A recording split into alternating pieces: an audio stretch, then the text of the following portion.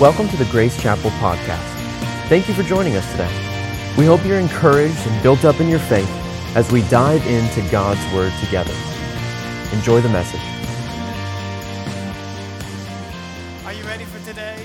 2 Kings chapter 4. I want to preach a message to you today called A Miracle of the Heart. We're going to talk about moms today and the miracle that takes place in the heart. In 2 Kings chapter 4, we're going to stay right here this morning. We'll share some other scriptures, but we're going to tell one story of one desperate mother this morning who was able to access an incredible miracle from God. And I just felt like God gave me some insight on how she was able to do it. We want to learn from her today.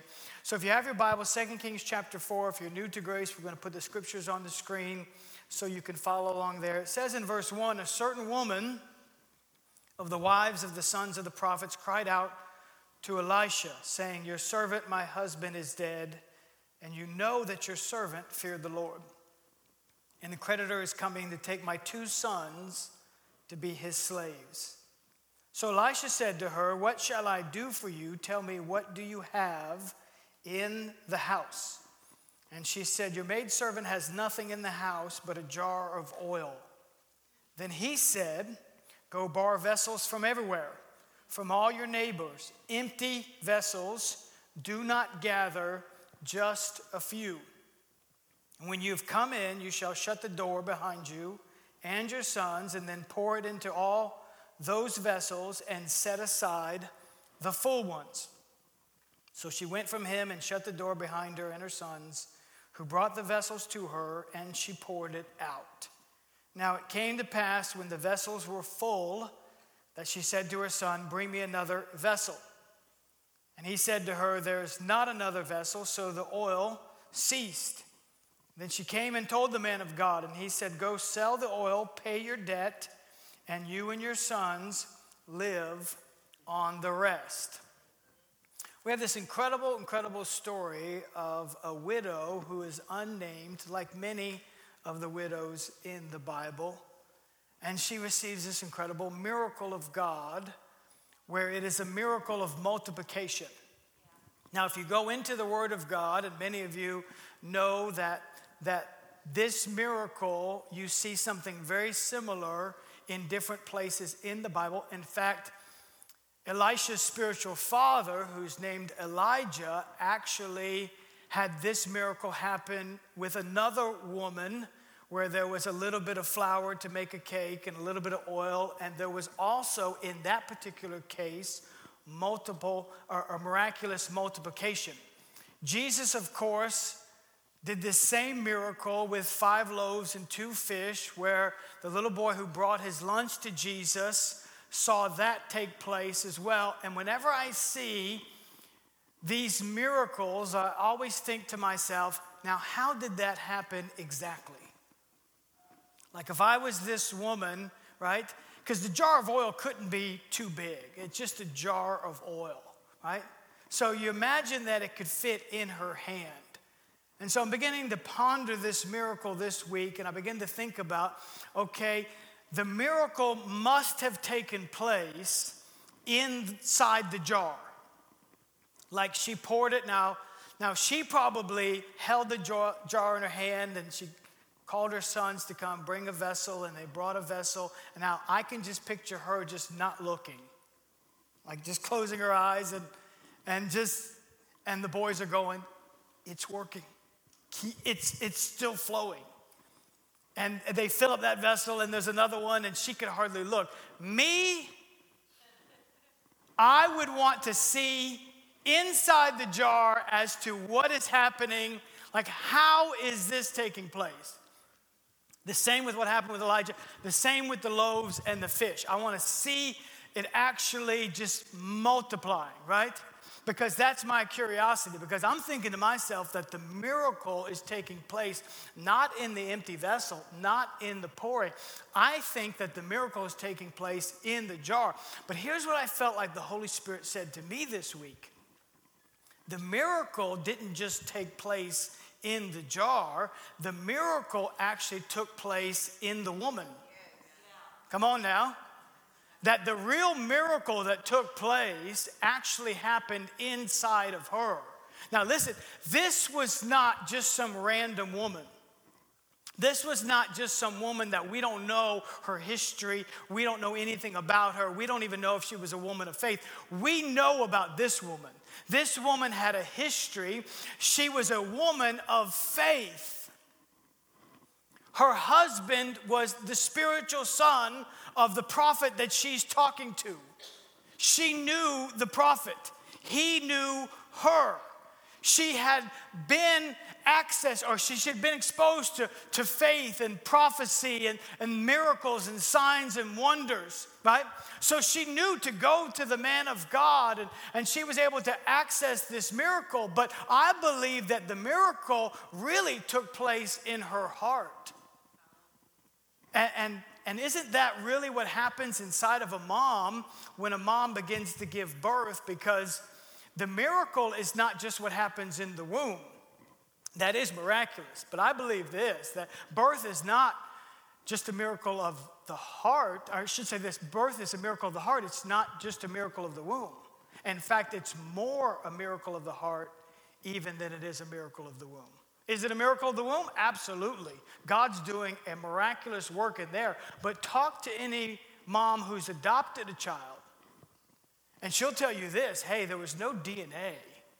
This baby wasn't formed on the inside of me, yet God did such a work in my heart that even though there's no DNA, there was a bond that God created between me and this child that is as strong as any other bond that there is. Why? Because it's a work of the heart, right?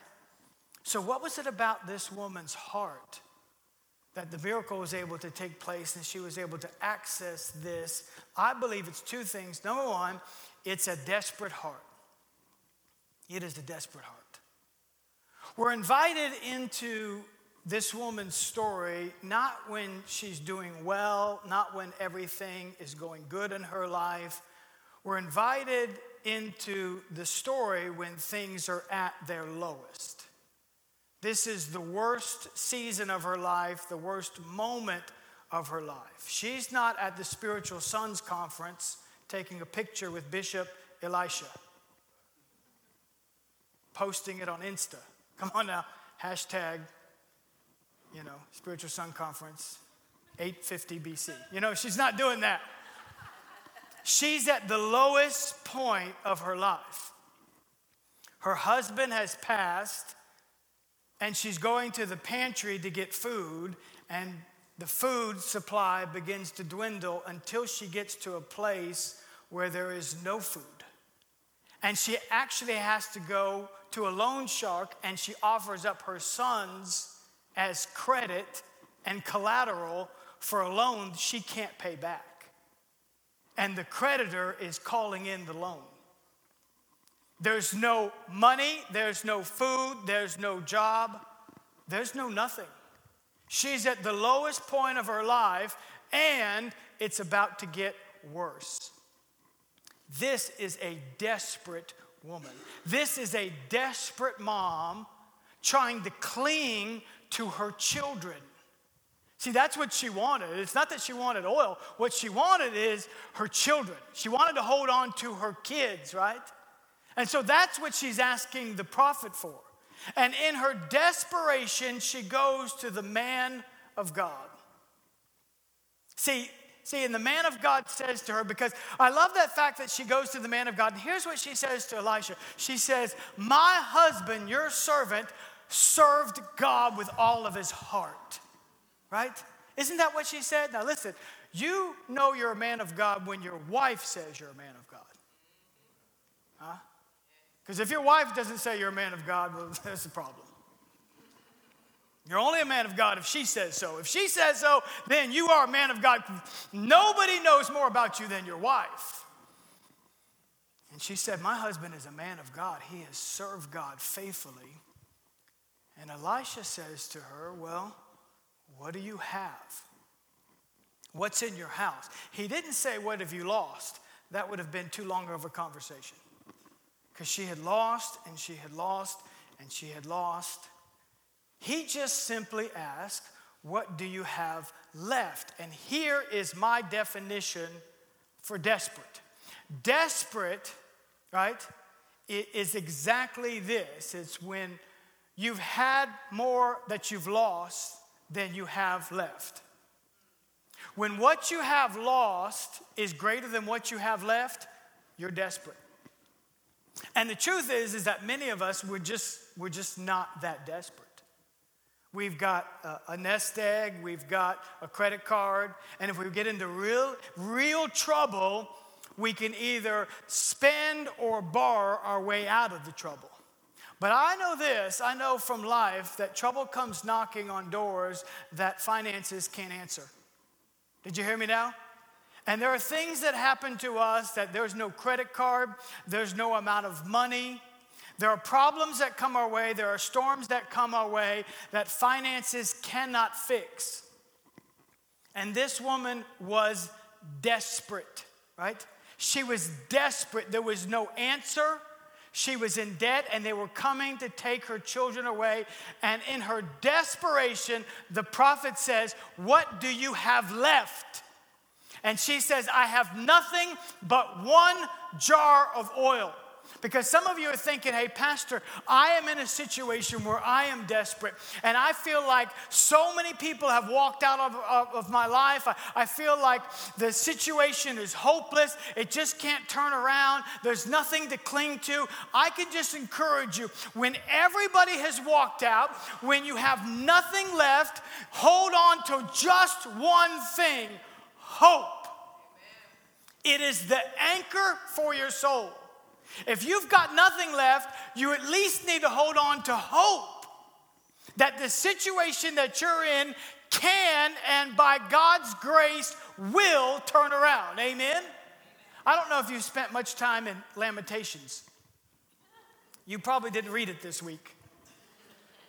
But I know this, you've sung it. If you've been in church for any length of time, you've sung from Lamentations. I want to read to you from Lamentations chapter 3, and here's what it says. It says, peace has stripped me away, and I have forgotten what prosperity is. I cry out, my splendor is gone. Everything I had hoped for from the Lord is lost. The thought of my suffering and homelessness is bitter beyond words. I will never forget this awful time as I grieve over my loss. That's a desperate situation. The next verse says, yet I still dare to hope when I remember this. The faithful love of the Lord never ends. His mercies never cease. Great is his faithfulness. Church, I said, great is his faithfulness. Come on. Great is his faithfulness. His mercies begin afresh every morning. I say to myself, the Lord is my inheritance, therefore I will hope in him. Your desperation needs just one thing to hold on to, and that's hope. And she held on to one thing. For her, it's a jar of oil. For us, it's hope. If I could just cling to that, I know that God can multiply my hope. My hope can turn into faith. My faith can access the miracle of God. So I know that whatever situation I'm in, if I just cling to hope, amen? Just hold on to hope. The second thing you need, not just desperation, I believe you need an obedient heart. Because you have in this story the audacity of a prophet who asks a woman in debt to go and borrow more. She's in debt. And he says to her, go borrow. And she's thinking, that's embarrassing. My neighbors know the situation. They know that the creditors are coming. They know that my sons have been put up for collateral. They know that I have lost everything. I mean, there was a time when people came knocking on our door looking for spiritual help. There was a time when my husband was known and he would give prophetic words. There was a time that we moved in great circles. But now here I am no longer in those circles. My neighbors look at me and they look at how far I have fallen. And now you're asking me to go knock on somebody's door and borrow what? Empty jars. They're going to think I'm crazy, right? And now I have to be pitied. And now I have to be ridiculed. And now I'm going to be looked down upon. Yeah, but really, it's not that hard. See, sometimes we look at the plan and purpose of God and we think, oh, how hard it is to follow God. No.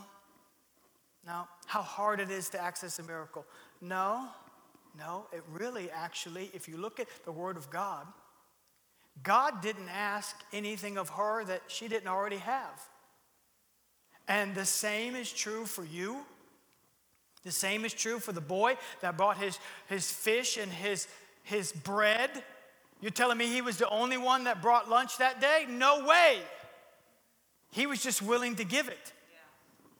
And so he brought what he had. He didn't bring what he couldn't. He brought what he had. The woman that Elijah had multiplied the cake and the oil, she gave only what she had. You can't give what you don't have. And so he's saying to this widow, what do you have in your house? If you're willing to be obedient, then you can access the miracle. And listen, it's not that crazy. It's really not. Following God is just consistent obedience. And if you can, watch this, if you can match desperation with consistent obedience, I believe you can access any miracle that you need for your family, for your finances, for your physical body, right? Because that's exactly what this woman did. She went knocking on doors. Hey, I was just wondering if you have an empty jar in the house. Oh, boy. She's really fallen on hard times. Here's your jar. I mean, jar after jar. The Bible doesn't say how many she got. We know it was probably more than just 2 or 3. It could have been 20. It could have been 30, right? But she's willing to do whatever it takes to access the miracle that she needs. In the very next chapter, there's a man who is an army commander. He goes to his king, desperate for healing. The king sends word to the king of Elisha. Elisha finds out about what's happening, and he says to this man whose name was Naaman, go dip yourself in a muddy river 7 times. And the man says, that's ridiculous. Yes, but it's easy. Come on now. It's ridiculous, but it's easy. Because some of you, God is just looking at you going, hey, here's what I want from you. I want you to get up 45 minutes early. I want you to open up this book. I want you to pray, and I want you to seek my face every day for 45 minutes. And you say, God, I love sleep. Yes, but are you desperate enough and willing enough to be obedient to access the miracle? Because it's not that hard to give up sleep. You do it every night sitting on your phone. Not you, other people in other churches. Come on now. It's really not that hard. God may say to you, hey, for the next 30 days, no secular music. I want you to saturate yourself in worship. I want you to listen to worship every moment of all day. I want you to have it playing in your house. I want you to have it playing in your car. Just saturate yourself in worship so that you can access something you haven't ever been able to access. You want the miracle. How desperate are you and how willing are you? Turn off the golden oldies and those other stations. Come on, you know what stations. You know what stations I'm talking about. and get desperate, because Isaiah chapter 1, verse 19, we saw this weeks ago. It says, hey, if you're willing and you're obedient, you'll eat of the good of the land. Amen? So when desperation attaches itself to obedience, wow. So what is God saying to you? You say, well, that sounds ridiculous. Well, that's just what he's called you to do. It wasn't hard for Naaman to dip down 7 times in a muddy river. In fact, one of the servants said to him, if he'd have told you to do something spectacular, you'd have done it. If he'd have told you to do something, go climb a mountain, find some crazy fruit, make some crazy dish out of the crazy fruit, and then eat it, you know what I mean? You probably would have done it. How easy it is to walk into a river and just dip down 7 times. And finally he said, you know what? That's right. It's really not that hard.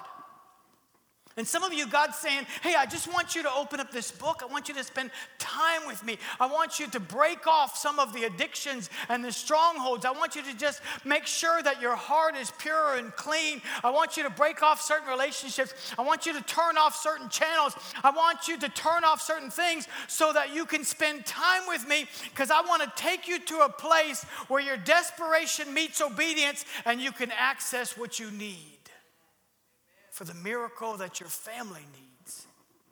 How desperate are you? Jesus, in his very first sermon in Matthew chapter 5, here's what he said. Blessed, this is how he starts his whole theology. His whole first sermon, the first verse of his whole theology, blessed are the poor in spirit, for theirs is the kingdom of heaven. Blessed are those who come to God and say, I have nothing to offer. I am in need of everything. It has nothing to do with money, everything to do with spiritual thirst, everything to do with spiritual hunger. I'm desperate. And she was able to access this incredible turnaround, right?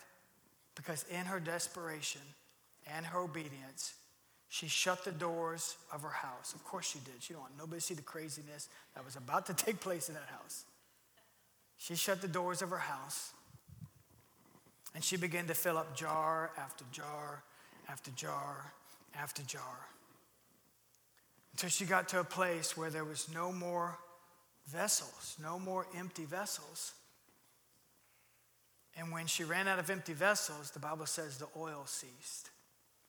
The miracle was only limited by what she was willing to give to God. That's it. The miracle was only limited by what she was willing to give to God. There is a miracle that takes place. So many places around the world you hear of God's miraculous power, and sometimes we think, God, why not me? Why not my family?